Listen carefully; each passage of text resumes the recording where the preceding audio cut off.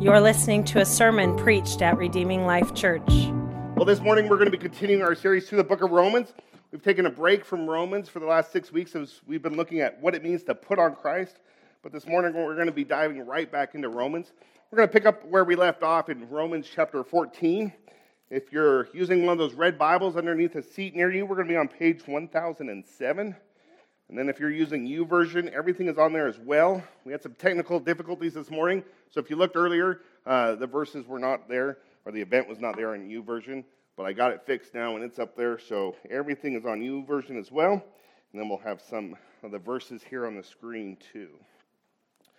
We're looking at Romans chapter 14. We're going to be picking up in the first verse here. Romans 14 verse 1 says, "Except anyone who is weak in faith, but don't argue about disputed matters. One person believes he may eat anything, while one who is weak eats only vegetables. One who eats must not look down on the one who does not eat, and one who does not eat must not judge one who does, because God has accepted him. Who are you to judge another's household servant? Before his own Lord he stands or he falls. And he will stand because the Lord is able to make him stand. One person judges one day to be more important than another day. Someone else judges every day to be the same. Let one be fully convinced in his own mind. Whoever observes the day observes it for the honor of the Lord.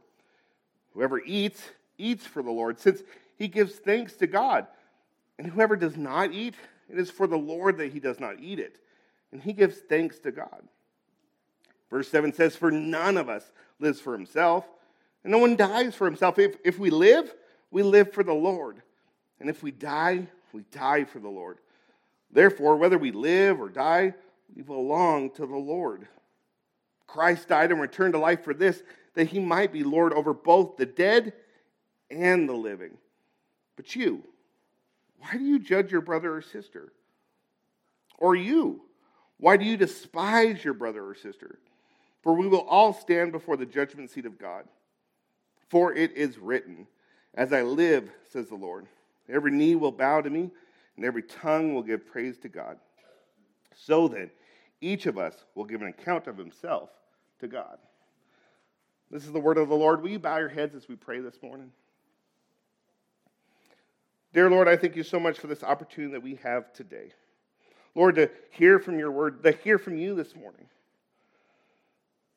Lord, I pray that you would open our minds and ears to hear your voice today. That you would reveal yourself to us through your word this morning.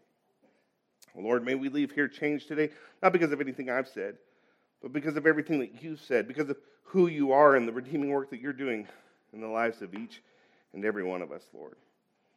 What we know not, teach us. What we see not, show us, Lord. It's in your name we pray. Amen. All right. Well, throughout all of history, there's been this major struggle within the Christian church between both unity and diversity. Unity and diversity, these two characteristics seem to always exist within God's church. Since the time that Christ walked on the earth until today, there's always been, and probably always will be, factors of both unity and diversity within the church. And that's exactly the focus point of our text here in Romans this morning. When we were last in Romans, we saw Paul talking about the importance of loving your neighbor as yourself. And then we read where Paul told the Romans, make no provision for your flesh to gratify your sinful desires, but instead put on Christ. Clothe yourself in Christ Jesus, Paul encouraged us. It was out of this command from God's word, this charge from Paul, that we as a church have spent the last 6 weeks looking at and examining what it means to put on Christ. If you've missed any of those sermons or you weren't able to join us, I would encourage you, go back, listen to each of those messages or watch them online and really see what it means to put on Christ. Our Put on Christ series was a very helpful tool to show what it looks like to die to yourself and die to the ways of the world and really live for Jesus. As you may have already observed from the examples that Paul has given in our text here today, the Christians in Rome are not battling over major doctrinal issues. They're not waging war over the topics that are central to salvation. These are trivial matters.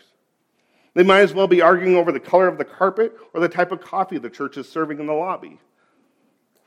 I don't know how else to put it. These guys are pretty much just kind of nitpicking one another, judging one another on their personal preferences. And Paul, in the nicest possible way, is basically telling them, knock it off. Stop it, guys. The main point that Paul is trying to get across to the church here in Rome, and the main point of our text here today, is that all believers should welcome and accept their fellow believers. All believers should welcome and accept their fellow believers. We see that command, we see that charge from Paul in the opening verse of our text today. Romans 14:1 said, welcome anyone who is weak in the faith. But don't argue about disputed matters. Paul is calling on the church to welcome their fellow brothers and sisters, regardless of how strong or weak they are in the faith. Now, in light of this charge from Paul to welcome all believers, he outlines 3 reasons why we as Christians should accept our fellow believers in Christ. The first reason is because all of us want to honor God. I mean, don't we? Don't all Christians want to honor God? Paul recognizes that every Christian seeks to honor God. Each one of us has a desire to please and to honor the Lord. In fact, the disputes going on here in the Roman church, they're all centered around, and they're coming out of their desire to please God and to honor Him. Now, we don't know how many different arguments they were having. There could have been 20, 30, we don't know. We don't know what all of the issues were between the Jewish Christians and the Gentile Christians. But here in our text today, Paul does share 2 issues, or 2 examples rather, of what the early church was fighting over here in Rome. They were fighting over dietary issues, and they were fighting over the Sabbath. Look again with me at verses 2 through 6. Let's just read it one more time so it's fresh on our minds.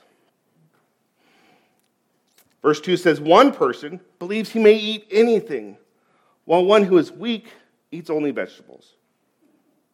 One who eats must not look down on the one who does not eat, and the one who does not eat must not judge the one who does, because God has accepted him. Who are you to judge another's household servant? Before his own Lord he stands or falls. And he will stand because the Lord is able to make him stand. One person judges one day to be more important than another day. And someone else judges that every day is the same. Let each one be fully convinced in his own mind. Whoever observes the day observes it for the honor of the Lord. Whoever eats, eats for the Lord, since he gives thanks to God. And whoever does not eat, it is for the Lord that he does not eat, and in that he gives thanks to God. So within these verses, Paul gives us 2 examples of what the Roman Christians are arguing over. The first is dietary issues, right? The Jewish Christians are frustrated that the Gentile Christians are eating meat that has been sacrificed before pagan idols. This food issue has gone way beyond the clean, unclean, can I eat bacon situation that we talked about a few weeks ago. Many Bible scholars agree that the topic that Paul is addressing here is the consumption of meat that's been sacrificed by the pagans living in Rome. The Jewish Christians want nothing to do with any of that. Many, if not all of them, believe that as Christians, we shouldn't go anywhere near that meat. They shouldn't smell it, they shouldn't look at it, they shouldn't even touch it, let alone eat it. The Gentile believers, on the other hand, really don't understand what the big deal is. In their minds, the pagan gods don't exist. So whatever was done to the meat in order to please or satisfy a false god, it really doesn't mean anything to them. As far as they're concerned, the unbelieving people in Rome just own fancy-looking grills. And now they're selling the food that they cooked at a discount. So with the inflation going on in Rome, why shouldn't the Christians take advantage of this fancy cooked meat that's now being sold around in the marketplace? Who doesn't love low prices? Ironically, this wasn't just an issue in Rome. The same problem is actually going on in Corinth as well. If you look in 1 Corinthians, you'll see Paul address the same issue of food sacrificed to idols. It's in his letter to the Corinthian church that Paul points out not only the fact that there is only one God, but he also reminds the Corinthian believers that while they have the freedom to partake in these foods, it might not be the best idea, as it can cause their brothers and their sisters to stumble in their own faith. 1 Corinthians 10:23, Paul says everything is permissible, but not everything is beneficial. Everything's permissible, but not everything builds up, he says. When it comes to issues like this, we have to ask ourselves, is my behavior helping my brothers and sisters, or is it more of a stumbling block for them? The second issue that Paul brings up here that he shares with us is about the Sabbath, right? At least it appears that way. I don't think the church here in Rome is arguing over Taco Tuesday. I mean, that's an important day, and I think we as Christians all agree to that. But this issue is about more than that. This is a dispute about the Sabbath. In verses 5 through 6, Paul says one person judges one day to be more important than another day. Someone else judges every day to be the same. Let each one of us be fully convinced in his own mind. Whoever observes the day observes it for the honor of the Lord. Here we see the Jewish Christians and the Gentile Christians arguing over the importance of the Sabbath. Now, I know the Sabbath is more important than coffee. The Jewish Christians are stressing the importance of honoring the Sabbath. They know it's important to honor the Sabbath and to keep that day set aside as holy. It's part of the Ten Commandments, right? The Gentile Christians, on the other hand, are pushing back.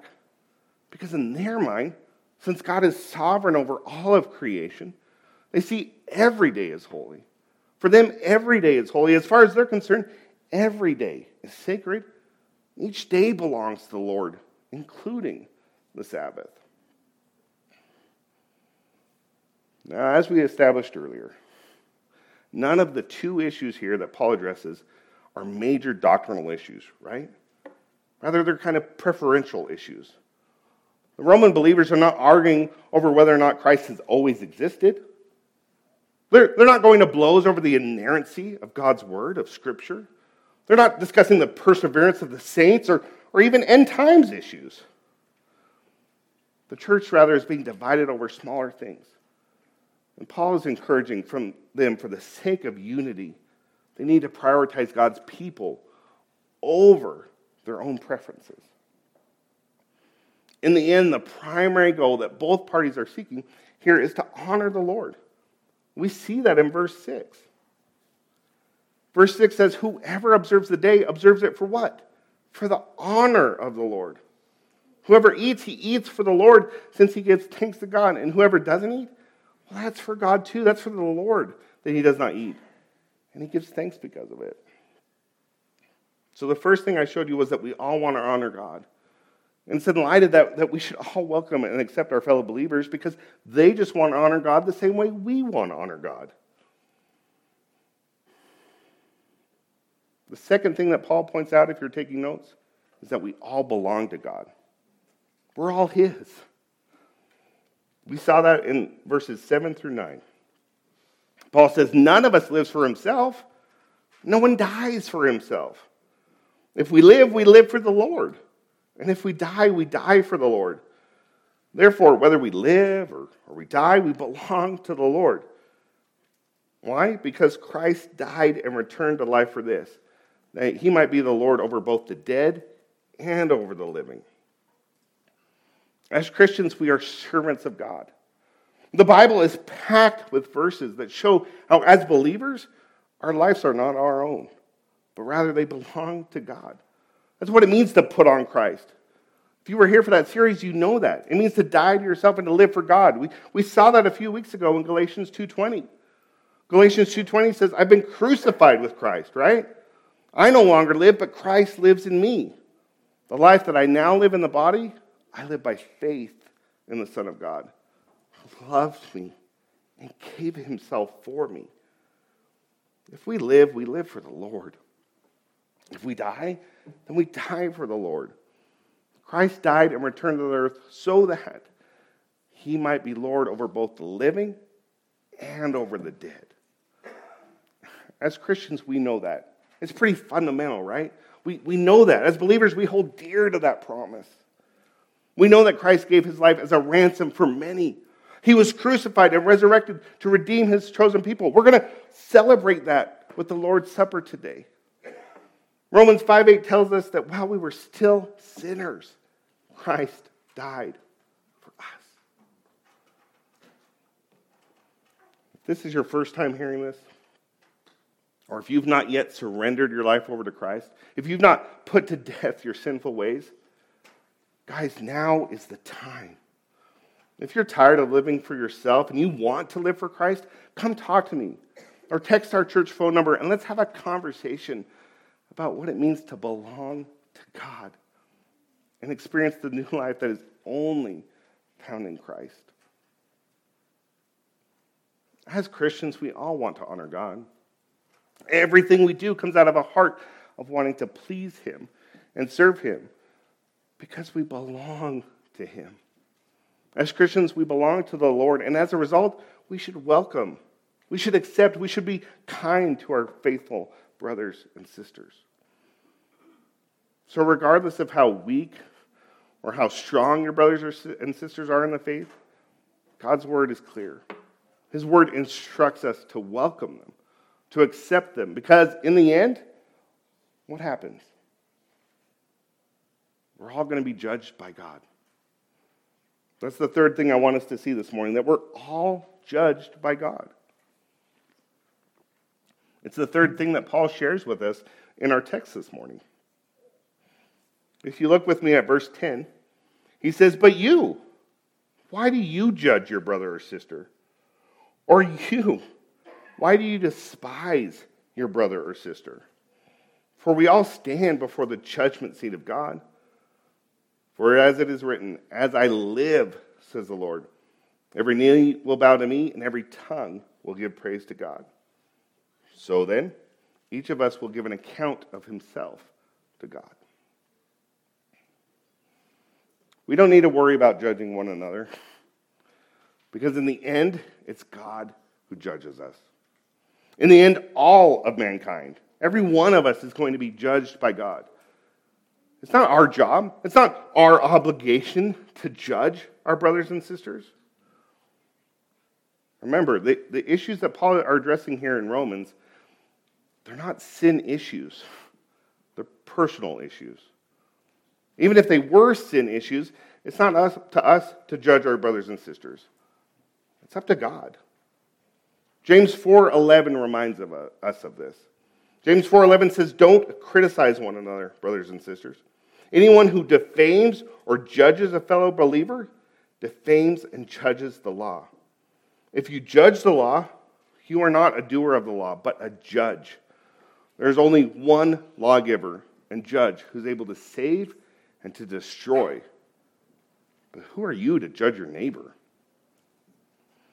When it comes to our sin issues, God is the ultimate judge. As our elementary kids have been learning in our Sunday morning class hour, the judge what? The judge judges justly. Throughout our text today, we've seen a call to mutual acceptance among both the weak and the strong believers. The strong, Paul says, look down on or they despise their weaker brothers and sisters. The picture that Paul's painting, the idea here is disdain. There's a human tendency always to despise whatever or whoever we consider weaker than ourselves. The boy who can run faster, who can jump higher, who can lift more, despises the one who cannot. To despise the Christian who is struggling in their faith because they want to honor God differently than you do, an attitude like that is not Christian. So now what? What does this all mean? Why does this matter for us today? How do we tie all of this together? How does what we've read this morning really apply to our own lives today? As far as I know, meat eating is not an issue in the church today. Half the men in this church own smokers, grills, griddles, and I think their wives are happy for it, right? But there are many issues that still plague the church, and they cause a division among God's people in a similar manner to the issues here in the New Testament church. I'm sure you can think of a few examples. Just this week, as I was looking through this text and praying through it and meditating on it, I thought of a few examples. What are some examples that divide our church or divide the church today? How about movies and television? What shows or movies are you watching? Many of us judge our brothers and sisters based on the shows they enjoy on TV or the movies that they go and see. A perfect example is found in the video that Pastor Brian posted just a week ago, I think it was, just a few days ago for Redeeming Life Q&A. He posed the question, should Christians watch The Chosen? And boy, howdy, does that have some views. It was up to almost 200 just yesterday. How about alcohol? There's a tough one, right? There are many Christians who believe that drinking alcohol is a sin. These Christians believe that Jesus turned water to Welch's. And while the Bible clearly states we're not to become drunk with wine, there are many who would say, let's not even let it touch our lips. Let's not even run that risk. Don't even go near it. Tobacco? We don't really see an issue with that out here in the West that much. Depending on where you live in North America, consuming tobacco products is either frowned upon or it's just accepted as, basically the norm. Even so, in recent years, I feel like our Reformed brothers are taking up cigar smoking and pipe smoking. It's become more popular with those guys. Dancing. I grew up in a church where you were not allowed to dance.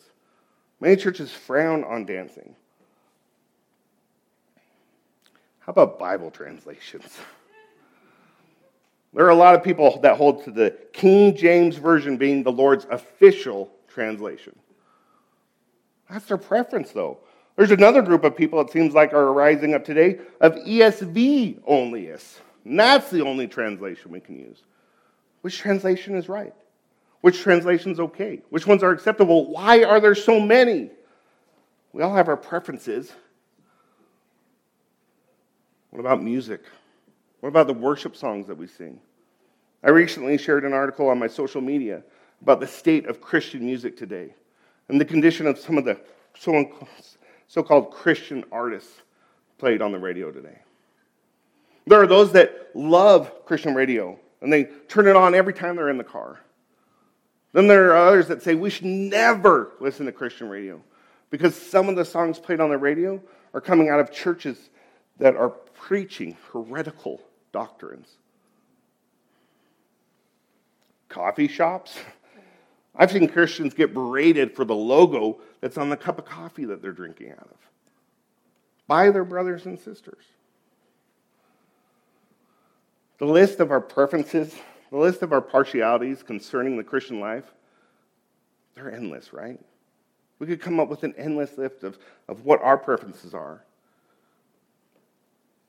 We all have our own opinions. We all have our own kind of desires in these areas. However, regardless of what our opinions are, regardless of what our preferences are, based on what we just read here from Romans 14, wherever you stand on these issues, you must accept your brothers and sisters whose opinions are different than yours. If you're an abstainer, you must not judge the participator. If you're going to participate in these things, you cannot disdain the abstainer. This call to acceptance comes as a command of God to us. If we're going to obey Him, if we're going to honor Him like we all want to do, we simply do not have a choice in this matter. The answer is clear. All believers should welcome and accept their fellow believers, regardless of how weak or how strong in the faith they are. Once again, just so we're clear, we're not talking about the basic tenets of our faith. I want to make sure that's crystal clear this morning. We're specifically talking about issues that are non-essential to our salvation. Believe it or not, it is possible for us as Christians to disagree on these non-essentials and still be living within the will of God. The key, this is the key, to knowing if you're living according to God's will. Do you want to hear it? Do you want to know how you can know beyond a shadow of a doubt that you're living according to God's will? If the Holy Spirit convicts you of something, and the Lord presses upon your heart that something is wrong within your life, don't do it. Even, and this is the tricky part, even if you witness other Christians in the world around you participating in it. If the Holy Spirit tells you specifically not to do anything, don't do it. Period. Overall, the problem that Paul is addressing in our text this morning, and the issue that we as Christians still face today, is the battle between the freedom that is found in Christ and the yoke of the law. We talked about that yoke a couple weeks ago. These New Testament Christians were not troubled by questions of doctrine, but they were plagued by doubt concerning their faith. The Jewish Christians were holding on to the customs, holding on to the traditions of the law, not in an effort to be divisive with their Gentile brothers and sisters, but rather their behavior came out of a sense of religious obligation and commitment to God. The Gentile Christians were exhibiting the freedom from such practices that believers in Christ may enjoy. There's a certain freedom or Christian liberty that exists for the believer as a result of the redemptive and restorative work that Christ accomplished on the cross. As a result, when it comes to essential doctrines, we must have unity. We have to have unity when it comes to the tenets of our faith. But in the non-essentials, we may enjoy liberty in Christ in those things. And in everything, we must show charity to others. All believers should welcome and accept their fellow believers regardless of how weak or strong in their faith they are. We must hold fast to our convictions. The truth of God's word matters. John 14:6 says that Jesus was and is the way, the truth, and the life. 1 Timothy 3:15 says the church itself is the pillar and the buttress of truth. We must hold tightly to the truth of God's word. I'm not saying we go out into the world with this attitude of, you're okay, I'm okay, we're all just okay. Because the world is not okay. If our brothers, if our sisters in Christ are disobeying God's commandments, and they're going against his instructions, the Bible is clear. We have to confront them. We have to call them out on that. Titus 3:9-10 says, avoid foolish debates. We've seen that in our text today. Avoid foolish debates, genealogies, quarrels, disputes about the law, because they are unprofitable and they're worthless. Verse 10 says, reject a divisive brother after a first and second warning, for you know that such a person has gone astray, and he is sinning, and he is self-condemned. James 5:19-20 says, brothers and sisters, if any among you strays from the truth, and someone turns him back, man, let that person know that whoever turns a sinner from error of his way will save his soul from death and cover a multitude of sins. In Luke 17, Jesus says, be on your guard. If your brother sins, rebuke him. But if he repents, forgive him. And here's the tricky part. He says, if he sins against you 7 times in a day and then comes back to you 7 times saying, I repent, you must forgive him. In addition to our convictions, we have to exercise compassion. In addition to our zeal for the truth, we have to show love and kindness to one another. I recently read this quote by Nathan Knight. Nathan Knight is a pastor and an author who said this: to be compassionate means to suffer together. It's not enough to have conviction. We must model the love of Christ by having conviction and compassion. If you only have conviction, he says, you'll be tempted to steamroll people.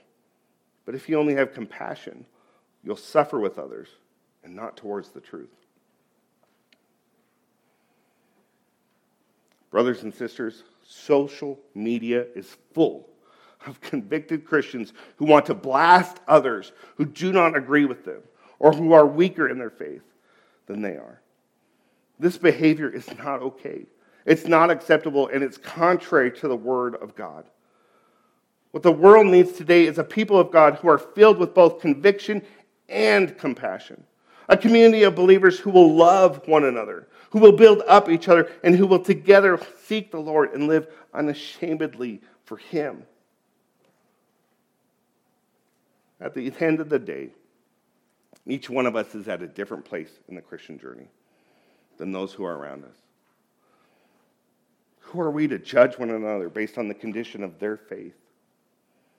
It's hard to accept someone. It's hard to love someone if you're always inclined to pass judgment over simple, disputable matters. Church, we're better than that. Regardless of where our brothers or sisters are in Christ, regardless of where they are in their own walk with God, regardless of how strong or how weak they are in the faith, God's word is clear. We are to love one another. After all, we all get by with a little help from our friends. God's word is plain, and His instructions are evident. God's word instructs us to accept and welcome our fellow believers in Christ. What does it mean to accept them? It means to welcome them with open arms. It means to welcome them with your whole heart. The question we have to ask ourselves is this: are we willing to be a church like that? Are we willing to lay aside our personal preferences in order to build up and encourage our brothers and sisters in Christ? Let's pray. Dear Lord, I thank you so much. Lord, I thank you for the example that you give us from your word. Lord, all we want to do is honor you. All we desire is to serve you. Lord, help us be a people that don't despise one another, who don't look down on our brothers and sisters in Christ. Lord, just like your word says, help us to be iron that sharpens other iron. If our brothers and sisters are sinning against us, help us have the boldness to call them out on that. Help us to be a people that have both characteristics of compassion and conviction. Let us not be wishy-washy in our faith. Let us not just allow sin to blatantly be evident in the lives of our brothers and sisters or in our own lives. But Lord, help us to be a people who stand on your word, who stand on the truth of your word, who are bold in their faith, to proclaim your word to a world who says it's foolishness. Help us to remember that every day is holy, Lord, and that every day belongs to you. Help us to serve you with our entire heart, with all that we are. Help us to glorify you in all that we say, all that we do, all that we watch on TV, all that we consume, both physically and in our minds as well. I thank you that we're all in different places on our Christian journey. I thank you that we have the opportunity to help one another, to build one another up. And I pray that we as a church, we as Redeeming Life would be an example to others about what it means to serve you wholeheartedly today. It's in your precious name, Lord, we pray. Amen. We'd love to have you as our guest. For more information, visit redeeminglifeutah.org.